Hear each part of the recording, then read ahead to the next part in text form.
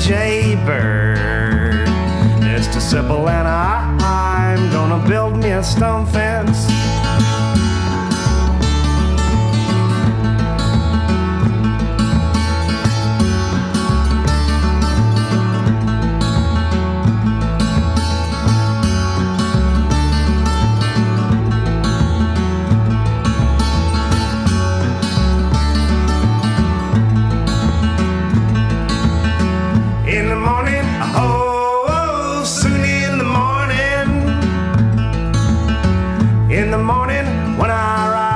Sit by the fire. It's too simple and I'm gonna build me a stone fence.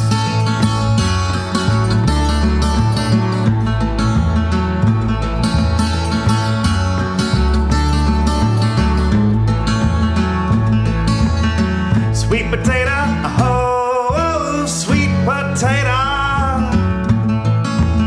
Sweet potato, oh boys, there's two in the fire.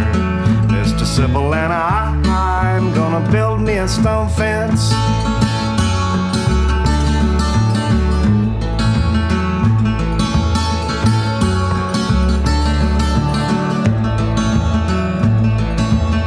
Mama Donna, oh, do Mama Donna. Mama Donna, you're too old gal and I can't support ya. Mr. Simple and I'm gonna build me a stone fence.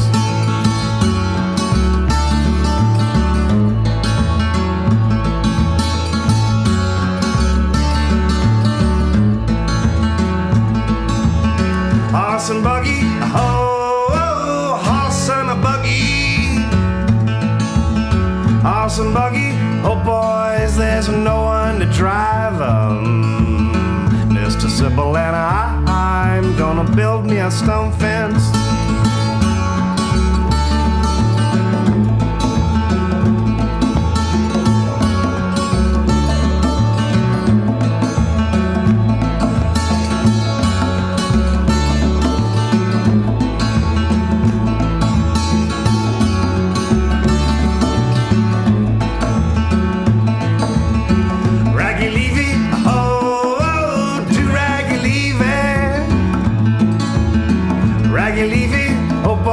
Just ragged as a jaybird.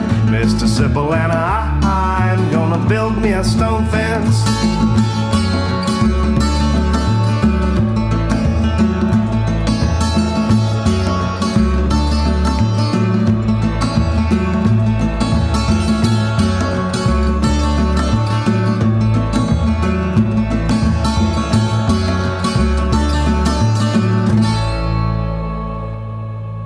I'm Bo Bartlett, and you're listening to The Art House.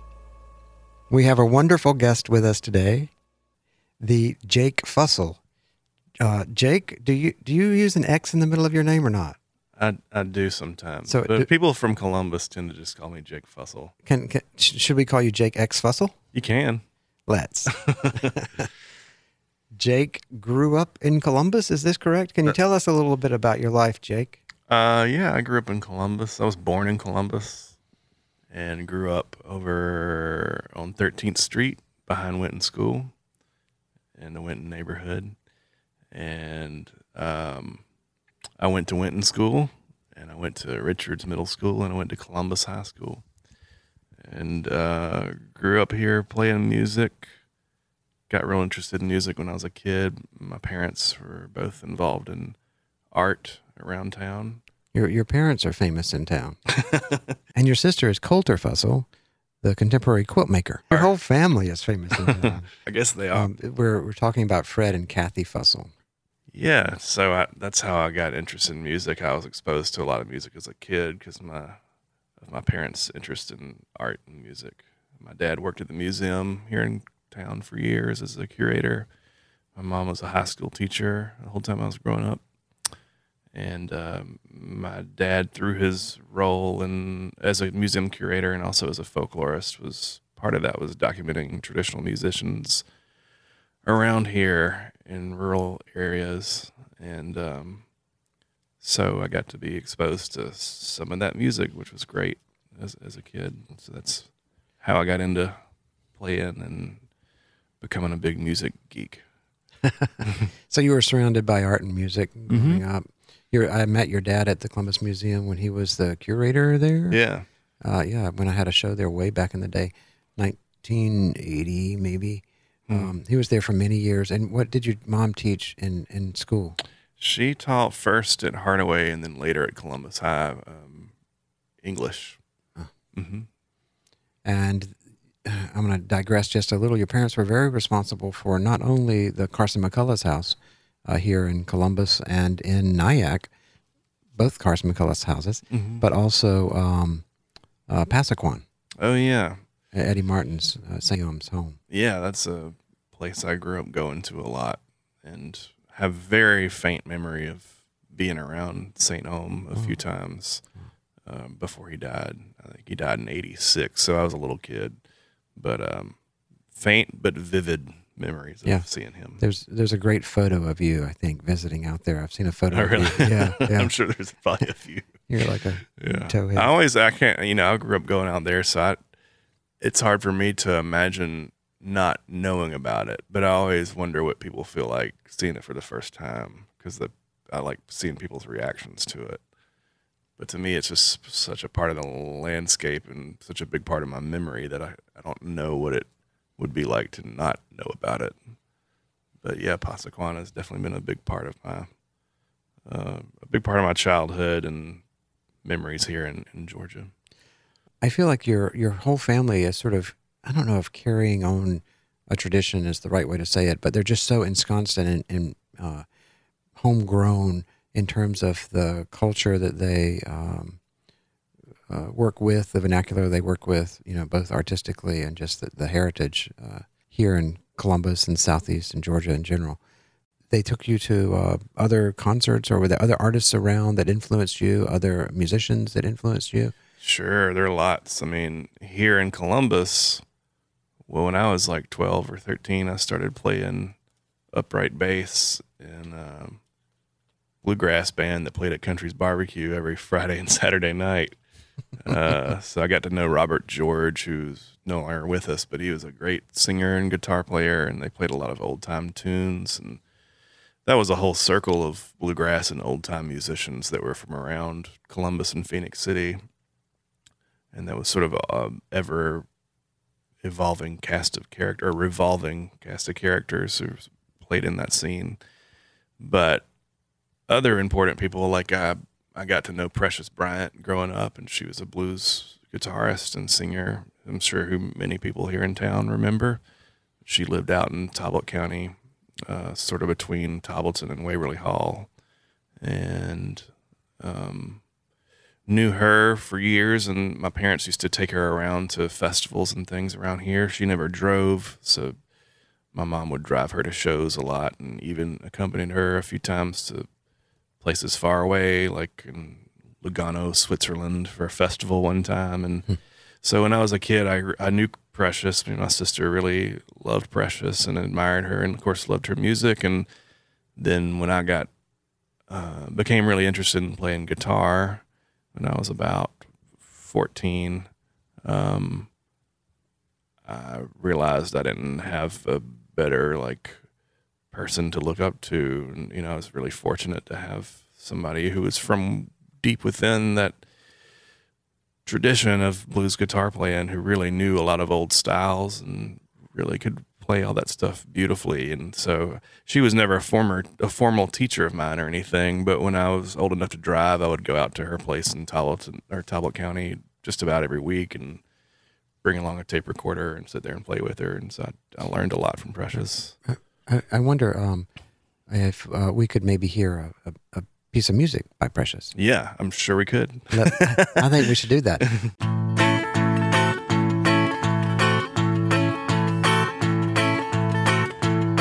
I woke up this morning, blues all around my bed. I woke up this morning, blues all around my bed. I went to eat my breakfast, blues all in my bread. Hey, hey, hey, hey, hey, hey, hey, hey, hey, Lord is gone. Oh, hey, hey, hey, hey. I woke up this morning, blues all around my bed. I woke up this morning, blues all around my bed. I went to eat my breakfast, blues all in my bread. Hey, hey, hey, hey, hey, hey, hey, hey, hey, Lord is gone. Oh, hey, hey, hey, hey, play a while.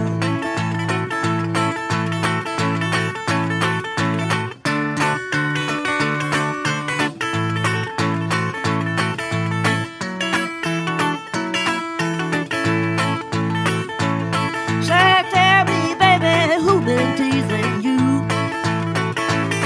Oh, hey, hey, baby, who been teasing you? I wanna tell you one thing, say there ain't no fit for you. Hey, hey, hey, hey, hey, hey, hey, hey, hey, hey, Lord is gone. Oh, hey, hey, hey, hey, hey. Say, tell me, mama, who been teasing you? Oh, hey, hey, mama, who been teasing you? I wanna tell you one thing, say there ain't no fit for you. Hey, hey, hey, hey, hey, hey, hey, hey, hey, hey, Lordy, Lord. Oh, hey, hey, hey, hey.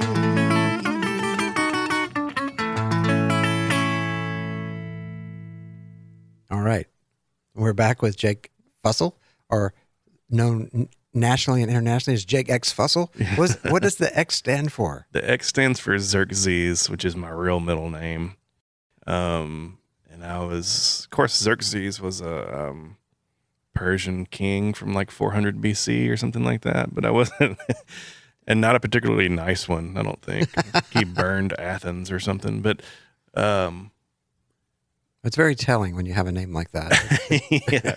Well, I was named after this guy, DX Gordy, who was a potter, who a lot of people probably remember around here, some older people, because he was the potter at Westville back in the 60s, 70s, maybe, well, probably 60s and 70s.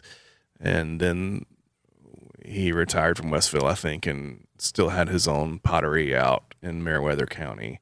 But he was sort of a mentor to my parents. But yeah, his name was Doris Xerxes Gordy. Oh, I didn't know that. Yeah, but it's funny, you know, like not long ago, I had an Ancestry.com account, and you can look up all kinds of old weird names just to see like who had certain names when and when they were popular or whatever. And if you look up Xerxes, I found out that it wasn't all that uncommon of a name, like around 1900 in many parts of the Southeast. Wow. And I think in these country schoolhouses, people were reading like Greek histories and stuff, so they would just like pick some of those weird names, and so it wasn't unusual to have somebody be named Xerxes, although it's extremely unusual now. So your dad worked with him at Westville?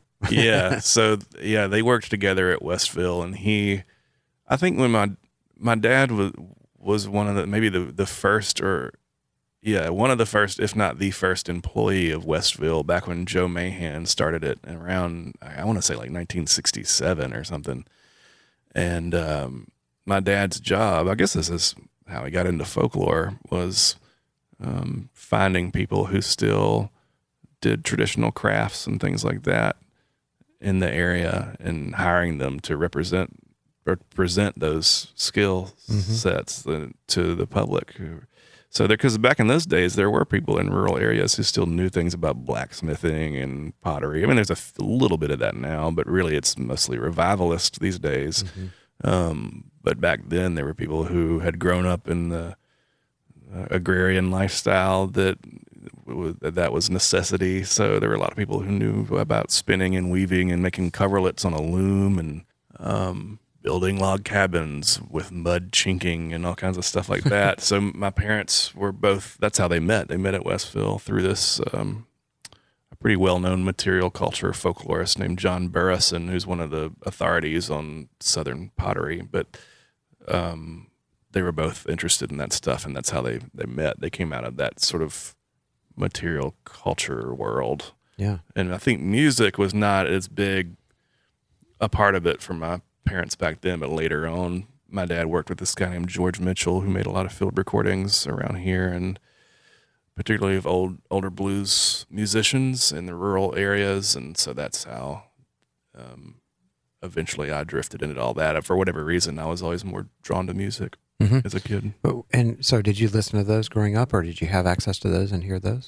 I did, because I knew George Mitchell. He lived in Atlanta, his wife Kathy, but we kept in touch with them, and when we'd go to Atlanta, we'd see them, or they would visit down here sometimes. And but George grew up in Atlanta, but when he was like a teenager, he made a lot of field recordings of people like Furry Lewis and really these legendary blues musicians who had recorded in the 20s and 30s. And he would, as a kid, went along in the early 60s and sort of rediscovered a lot of these people.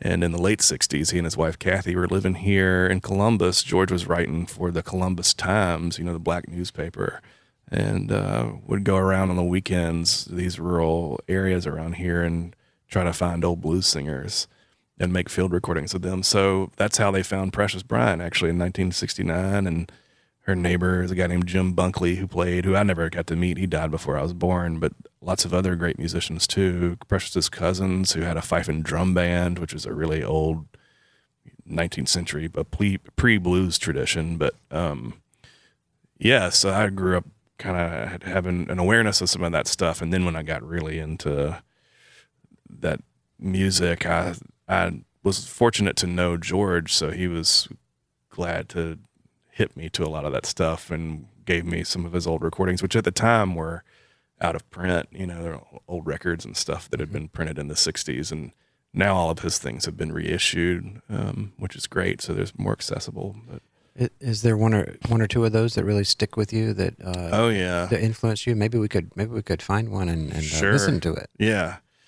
There's a few, but I really love this one really obscure guy who he recorded named Cliff Scott, who was from Marion County, Georgia, who only made a few recordings, but maybe we should play one of those. I think we should. Let's give a listen to that. It's would you introduce it for us? This is called Long Wavy Hair, and this is by Cliff Scott, who is from Drainville, Georgia, in Marion County.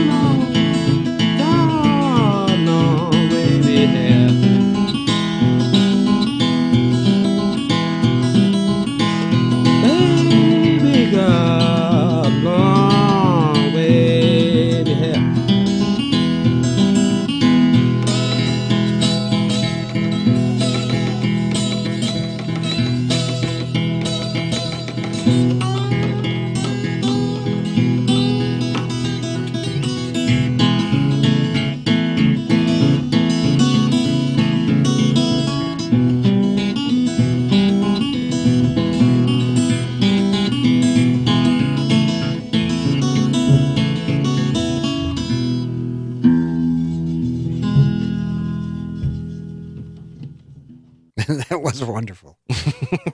Okay, so other musical influences. I mean, these are early musical influences. As you developed, how did you decide that you were going to start doing this as a real? I don't know if it's a profession or a life, or I don't know what you call it. But and then what influenced you to actually later on? Well, this was really the only real interest I had. I grew up listening to other kinds of music too. I listened to whatever was on the radio, and I watched MTV a lot as a kid. I was really into other music too. I liked rap growing up and hip hop, and admired a lot of those people. But for whatever reason, this sort of particular avenue of traditional music was always bigger to me.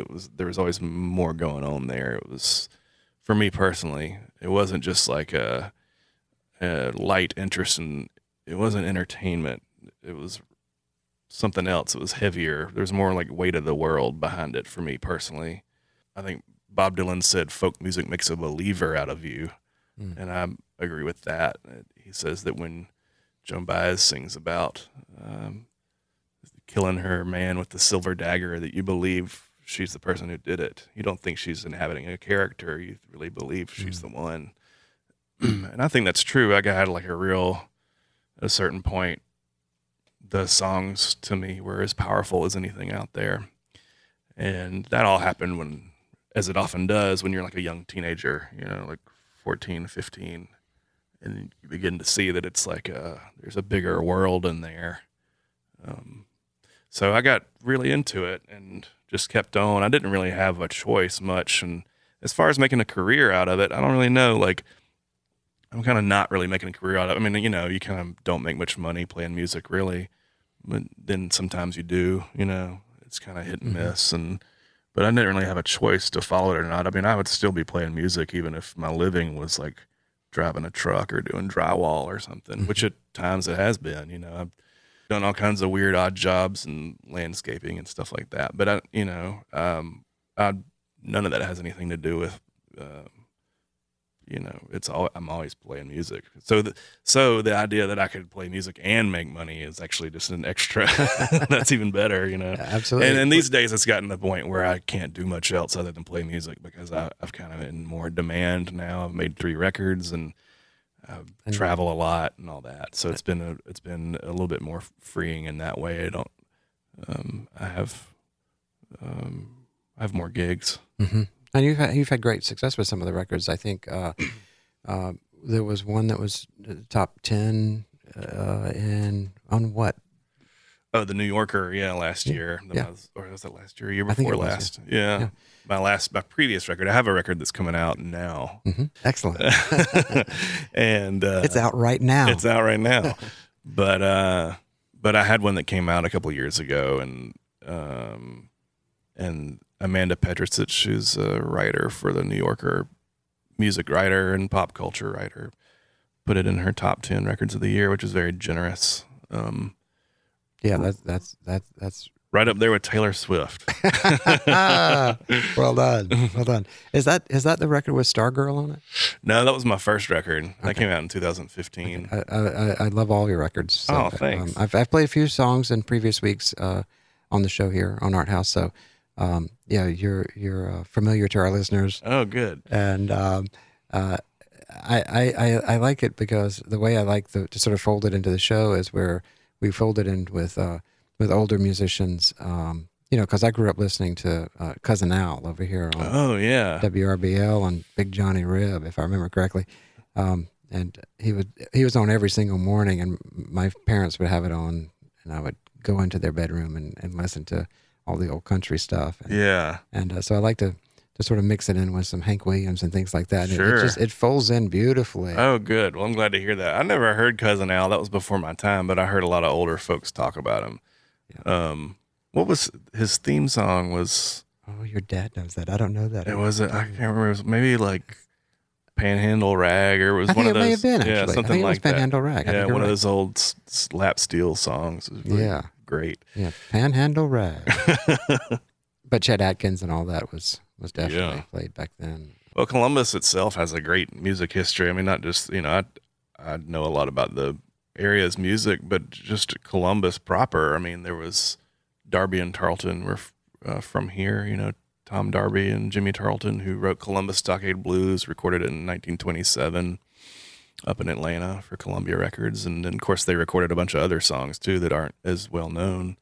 And then Ma Rainey was from here, and there was a guy named Curly Money, who was a great rockabilly musician who lived here and recorded a bunch of records throughout the 50s. There was a guy named Ben Parsons who ran Tomahawk Records that put out a lot of 45 singles. That was all they did was, you know, it was like a vanity label, I guess was what they would have called it. But they did all kinds of, he recorded all kinds of gospel records and a lot of great local music, some of which has really become collectible now because it's real rare. But yeah, it's a town that's full. It's got a real musical history here, even despite the fact that people don't tend to think of it as a music town. It really is. It is. You know, we going way back, we have Blind Tom Wiggins. Oh, that's right. Yeah, Blind Tom, who was, of course, a immensely popular performer in the 19th century. Lots of people talked about him. Was really influential. He was Mark Twain's favorite musician. Yeah, he played in the White House. Yeah. I wonder if you know about Jimmy Spheris. I've been trying to do a little mini Jimmy Spheris revival here. Man, that is so funny. Well, I can't, you know, he's from Phoenix City, but people associate him with L.A., and I really don't know much about his background. I know something about he grew up in like a circus family, but he lived in Phoenix City or grew up there and then moved out to LA, I think, as a young man, and he made some really beautiful records in the 70s. One of those records has kind of become like a cult favorite. I think it might be his first solo album, but Isle of View. Isle of View, yeah. And he's kind of got like a slightly new agey thing going, but there's really interesting. It's almost like art rock records or something. But I really like his. Yeah, I've only recently discovered him, but he's great. Phoenix City too. Like Freddie Hart, the great country singer, was from there, who had the song Phoenix City, but his biggest hit was Easy Lovin'. And then JoJo Benson was from Columbus, great soul singer who made all those records with Peggy Scott. Yeah, we used to get them to play for our high school concerts. Yeah. Oh, wow. I was in the Musketeer Brotherhood, which was a fraternity. And boy, we were something, yeah. We did the whole hazing and everything, but we would get Peggy Scott and JoJo Benson to play at our that's so great. Yeah, they were great. Parties. Yeah, he just died a few years ago, not long ago, but he had a club here in town, the F&W Control Tower, which I never went to. I always wanted to go to it, but he was great. There was a soul singer from Phoenix City, Ralph Soul Jackson, who was, I think, JoJo's cousin. But yeah, there's some great music from this town. So you've moved away. I don't know when you moved away, but you've been away for a while. Yeah, I moved away when I was I actually went to CSU for a couple of years right out of high school, and then I sort of dropped out and traveled a bunch. So moved to the West Coast for a couple of years. I lived in the Bay Area. And then I moved to Mississippi, where I lived for about 10 years and played music there, and then got back into school. I did finish school there and then did graduate school there, and then moved to Durham, North Carolina about 5 years ago, which is where I've been for the past few years. Yeah. And did you were involved with something over in Oxford, right? What did you do over in Oxford? Or did you just play? Oxford, Mississippi. Yeah, I lived there for 10 years, and the last few years I was there was a weekly radio show there called Thacker Mountain Radio. That's it, yeah. Which was a live audience radio show, and they had a house band, and I was the house band leader. So that was a lot of fun, actually. You get to play different songs every week before a live audience, and that was a fun excuse to get together and play some stuff that I wouldn't normally play. It's like, because you have a sort of infinite number of shows if you're doing it every week, so you can find something else to entertain yourself with. Or that I always like that is if you have like a residency somewhere or a radio show, you can sort of stretch yourself a little bit because you don't have much to lose if you have this audience every week, so you can pick something different that you wouldn't normally do. So I like to do covers of funky old songs or weird, like some rockabilly songs or maybe a gospel tune or something. I would always play something that I wouldn't necessarily play in my own personal repertoire or whatever. It was fun to try some of this stuff out. And I'm lucky to have a band that was really good that was hip to all that. So it's cool. Yeah. Is Thacker Mountain still around? Or? It is, yeah. Yeah, they're a different band now since I left, but it is still around. And it's a cool, Oxford's a literary town. That's William Faulkner's hometown. And so there's a real literary legacy there. There's a great bookstore in town called Square Books, and that's who hosts the radio show. Oh, I didn't know that. So it would be in Square Books' smaller store every week, and they would have literary guests come through. And of course, when I was living there were great writers around, like Tom Franklin is a great novelist, and Barry Hannah was around at the time, also a really great novelist, and people like that. So they would bring their friends through town if they had a new novel coming out to read on the show. So I got to meet a lot of writers. That was really fun. Fantastic. Have you heard Jimmy Spheris' version of Hank Williams' I'm So Lonesome I Could Cry? No. Yeah, you got to hear that. Does that actually exist? Yeah, it does. It's on his album Ports of the Heart is the name of the album. It's just a little bit later than I Love You. Yeah. Yeah. He only had, 4 albums or something? Like that, yeah. Yeah, he had a deal, a Sony deal, I think. Yeah.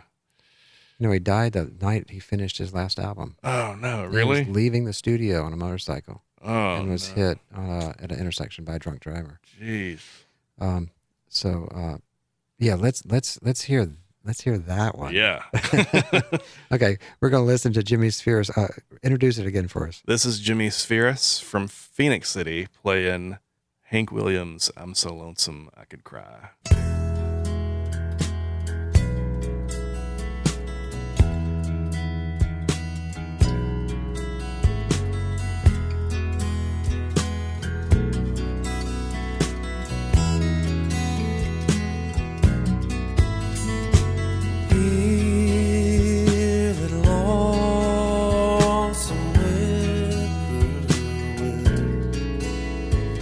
Sounds too good.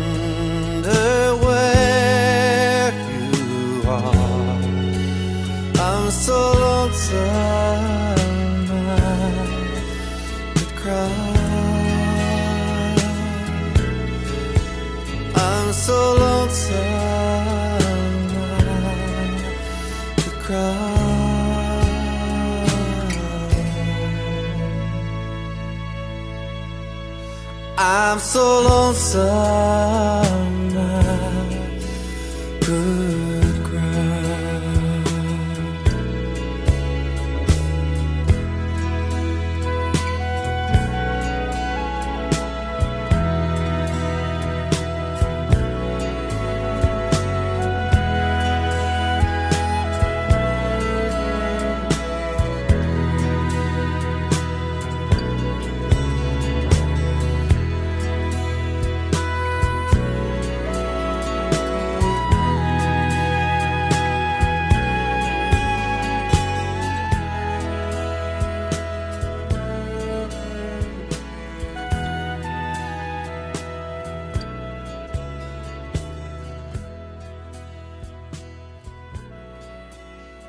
I love that song so much. I want that to be the theme song of the show. Yeah, it's I so love that good. song. His version is really beautiful.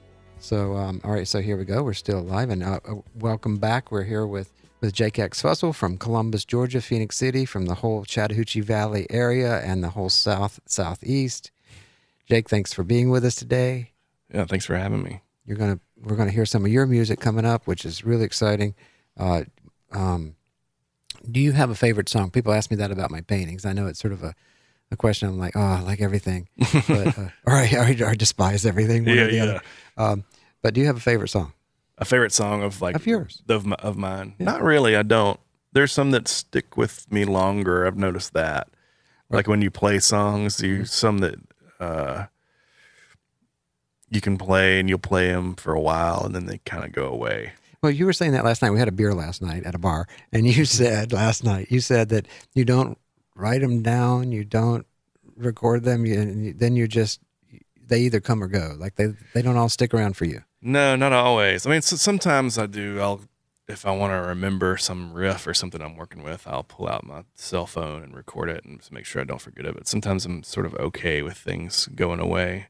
But as far as my own songs, my own repertoire, I don't write songs or anything. I just rehash these old traditional songs, and but I've noticed that some of them stay powerful and mysterious to me after many years of playing them, but I'm always trying to rework them a little bit, and I'm always trying to work on them. That's the great thing about songs, maybe as opposed to paintings, although maybe there's some painters who go back and revisit, but it kind of stays static, doesn't it? Once it gets published, like once it's been in a magazine or a book or something, it's a little bit harder to go back and make changes to it. It's just sort of strange because it'll be public knowledge that you've done it. Yeah. Otherwise, until that happens, I'll change it right up till the last second. Right. I wonder about that with recording. Like once you've recorded, that's sort of the song in people's minds. It is in people's minds, but that's also a problem because in a way, the funny thing about recording is it's sort of antithetical to what music is to me. I mean, I think a lot of the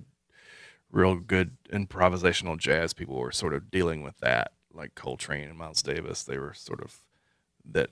The idea of recording is sort of the fact that it has to be nailed down in a static sort of time and place or whatever is against the grain of what music is supposed to be, which is a constant sort of changing thing. So whenever I'm playing songs, to me, the real song is the one that I'm always working on. It's not the recording. The recording is sort of a secondary to me, even though that's unfortunate because that's the way that most people find out about you through this one thing. And so sometimes songs might change dramatically over the years, completely rework the melody and everything. So it might be a completely different animal by the time.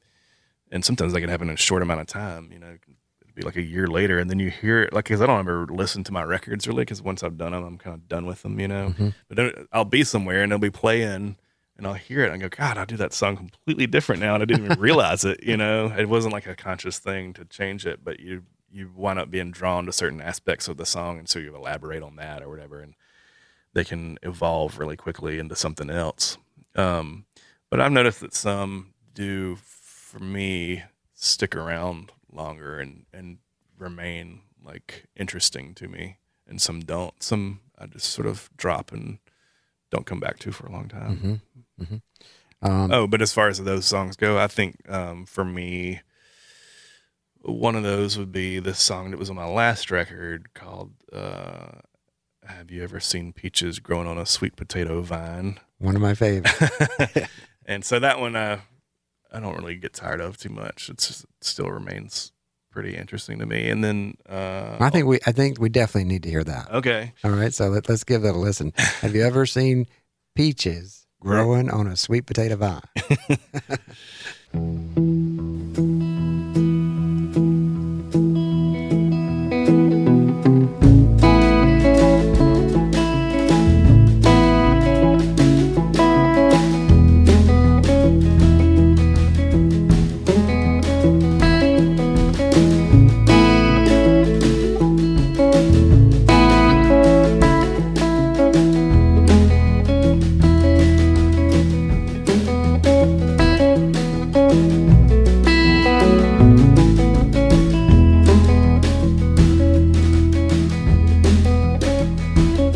Have you ever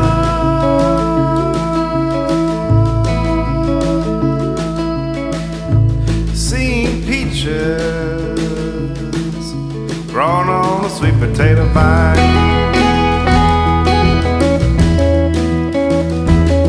Have you ever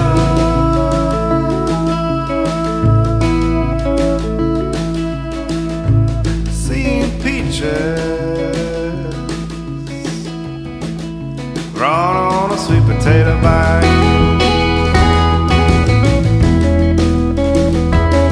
Well, wake up, woman, take your big leg off of mine.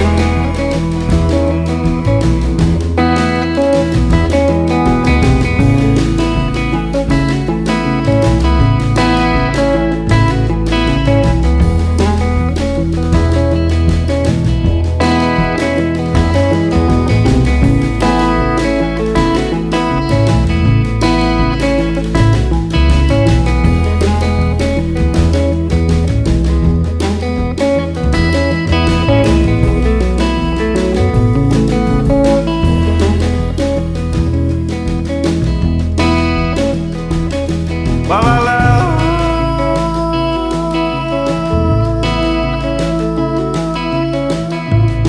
That woman, I can't call her name.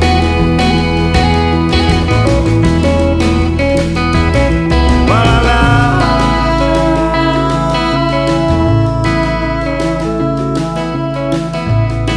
That woman, I can't call her name.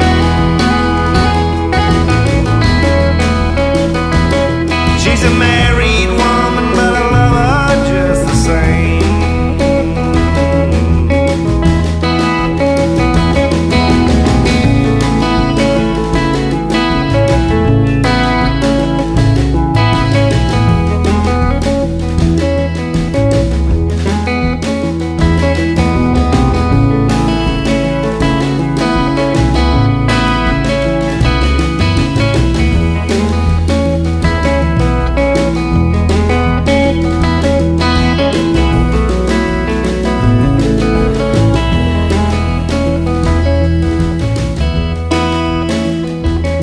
Well, I give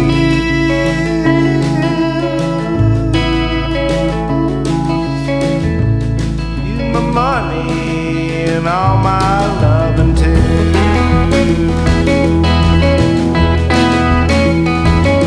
Well, I give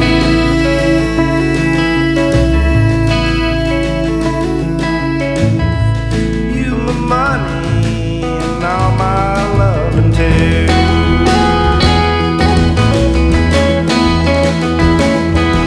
Tell me, baby, what more can I do?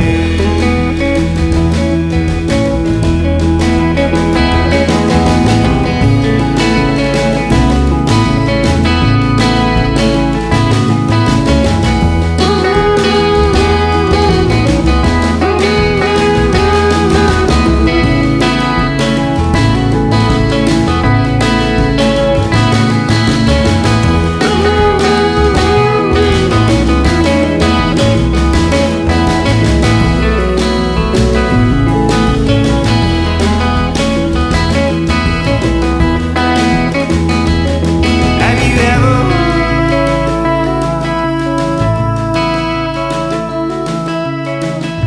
seen peaches growing on a sweet potato vine?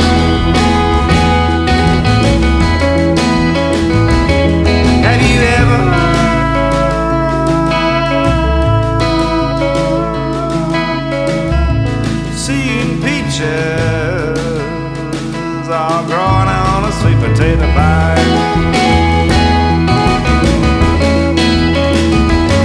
I'll wake up, woman, take your big leg off of mine.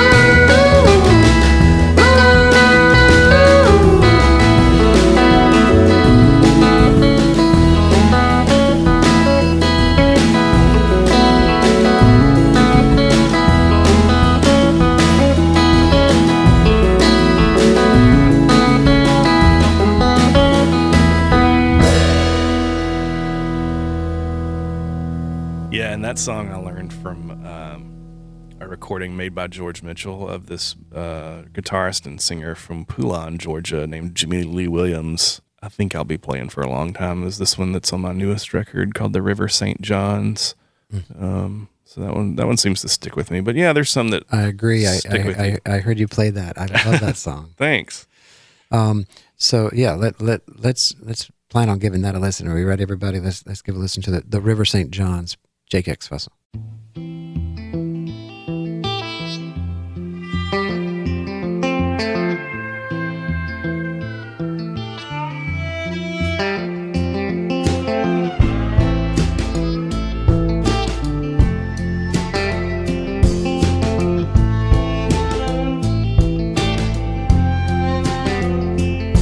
I got fresh fish this morning, ladies. They are gilded with gold, and you may find a diamond in their mouths. They are just from the river St. John's, St. John's. They are just from the river St. John's. They are just from the river St. John's, St. John's. They are just from the river St. John's. I got mullets this morning, ladies. They are fresh and fine. You can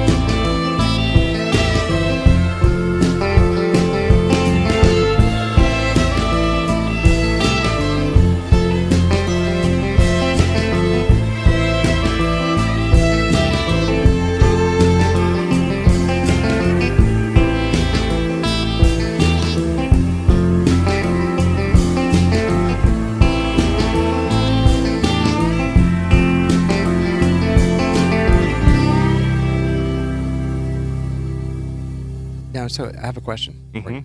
Mhm. How many of your songs are like original, and how many are adaptations? Is that the word? I don't know how you. Yeah. So I mean, I don't write songs at all. I never have. I've never been drawn to it. There are people who are really great at it and are lyricists and composers and arrangers, and I admire those people greatly. Like I have friends who are really great songwriters. I think, how in the world they do that? But it's just something, for whatever reason, like early on for me, it was always, I started off just trying to emulate a lot of these older musicians and impersonate their styles and try to play like them. And then through that kind of began to develop my own style and or my own approach to the songs. And then I realized that was, the more I could draw that out, the more interesting it was. Because in this world of traditional music, you have a lot of people who are real hardcore revivalists, who might even dress like it's the 1920s or something. And like I've known a lot of people do that or play a fiddle tune really faithfully, note for note, the way that it was recorded by Fiddlin' John Carson in 1923 or whatever. And there's something to be said for that. I've done it, but the more I started playing music, the more I realized that it was more immediate and interesting to me to try to draw out whatever attracted me to it in the first place. Like there has to be some kind of emotional pull there for me instead of being faithful to a historical artifact. Probably for the same reason we were just talking about, which has to do with recording. And but It seems to me that, I mean, that's what keeps music alive. I mean, if it's going to be just one thing etched in stone that never changes, then, it's sort of like having a fixed belief in the Bible or a fixed belief in the Constitution or something. It's like, no, as things change, the way it's interpreted and reinterpreted must change for it to stay alive. sure, yeah. Not that we don't honor the original thing, but we, you have to make adjustments as you go. And so the great thing about music that you're interpreting and inhabiting is that you're bringing it alive anew. For me, I figured as long as it can stay interesting to me, it will be interesting to somebody else. And if I lose interest in it, then I figure it's not going to be interesting to anybody else. So I don't play it. That's kind of always been the criteria. And if I keep that the main criteria, then I think that's okay. I guess that works. But Totally. I don't know. So as far as arranging goes, I guess I arrange these songs. I do kind of mess with the melodies or the rhythms sometimes that aren't real faithful to the original. And some people might think that's taking too much license because there is sort of like a sacred aspect with some of the older recordings. And I do try to I don't just break all the rules or whatever, because I do feel like there are some structural things that need to be acknowledged and held up. I wouldn't just take any old time fiddle tune or something and just put a synthesizer on top of it. Even though to do that might be pretty interesting, and there are people who do that kind of thing. But it's not as simple as just mashing up unexpected elements into a big gumbo pot or whatever. For me, it's I have to be attracted to some element of it on a deep emotional kind of level, or it's more intuitive. So if I can draw something out like that's some aspect out of it or something that's interesting to me, then that's the thing that keeps it going. So that's kind of how I work with rearranging or adapting these old songs or whatever you might call it. Well, I think it's about level of care. I think, I feel like in these days it's easy for people to become apathetic. I think we almost become more apathetic just by all the circumstances socially and culturally. And I think that a level of care that's taken in something, that's reimagining something that preexists, really, there's something extremely reassuring about it and comforting about it, and it makes we need care. We all need to care more. And I'm not talking about just caring about our own causes or our own siloed beliefs, but caring for one another and caring about traditions and caring about bringing creativity and culture alive. It's a caring as a conscious decision that we make that sort of competes with the chaos or the apathy that Yeah. is ever growing. That's one of the things I like about radio is that it's accessible. Yeah, You can listen to it for free as long as you have a device. yeah, yeah. So that's a nice thing. Great thing, radio. We're lucky to be here. Yeah.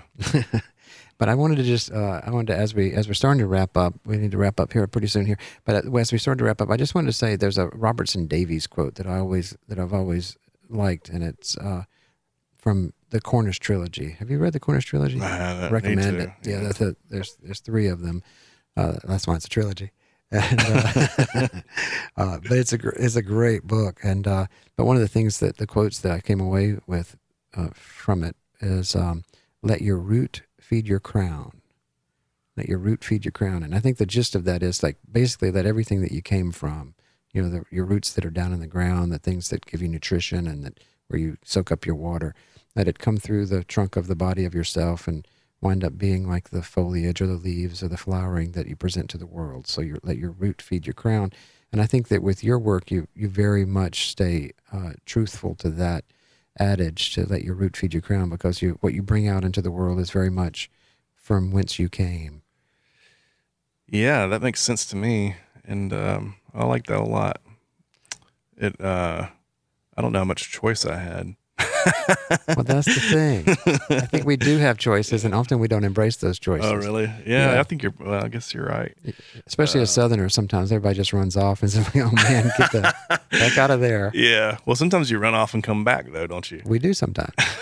Sometimes we do. We sort of embrace it and say, okay, Yeah. this is what I'm made of, and make the best out of it. I saw a T-shirt last night, actually, that said, believe in a better South, or something like that. Yeah. Have you seen that T-shirt?